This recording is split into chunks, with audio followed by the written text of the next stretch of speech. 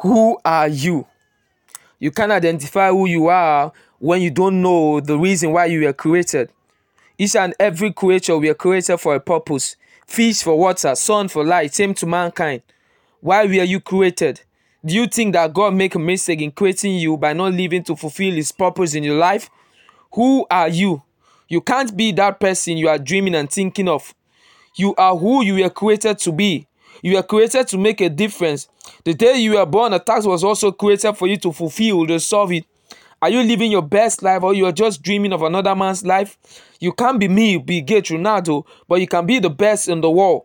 You can be the best musician, the best writer, best scientist, best doctor, best motivational speaker, etc. Only if you are ready to discover yourself by doing or going after those things you know you are created to do. Age is not a barrier. Go for it, but do it your own way.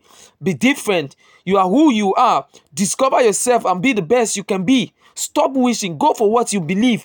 Discover your purpose. Discover the purpose of God in your life and your purpose of existing in the world. And go for it. Life doesn't have a spare part. So stop living or being fake. Be original by living your best life.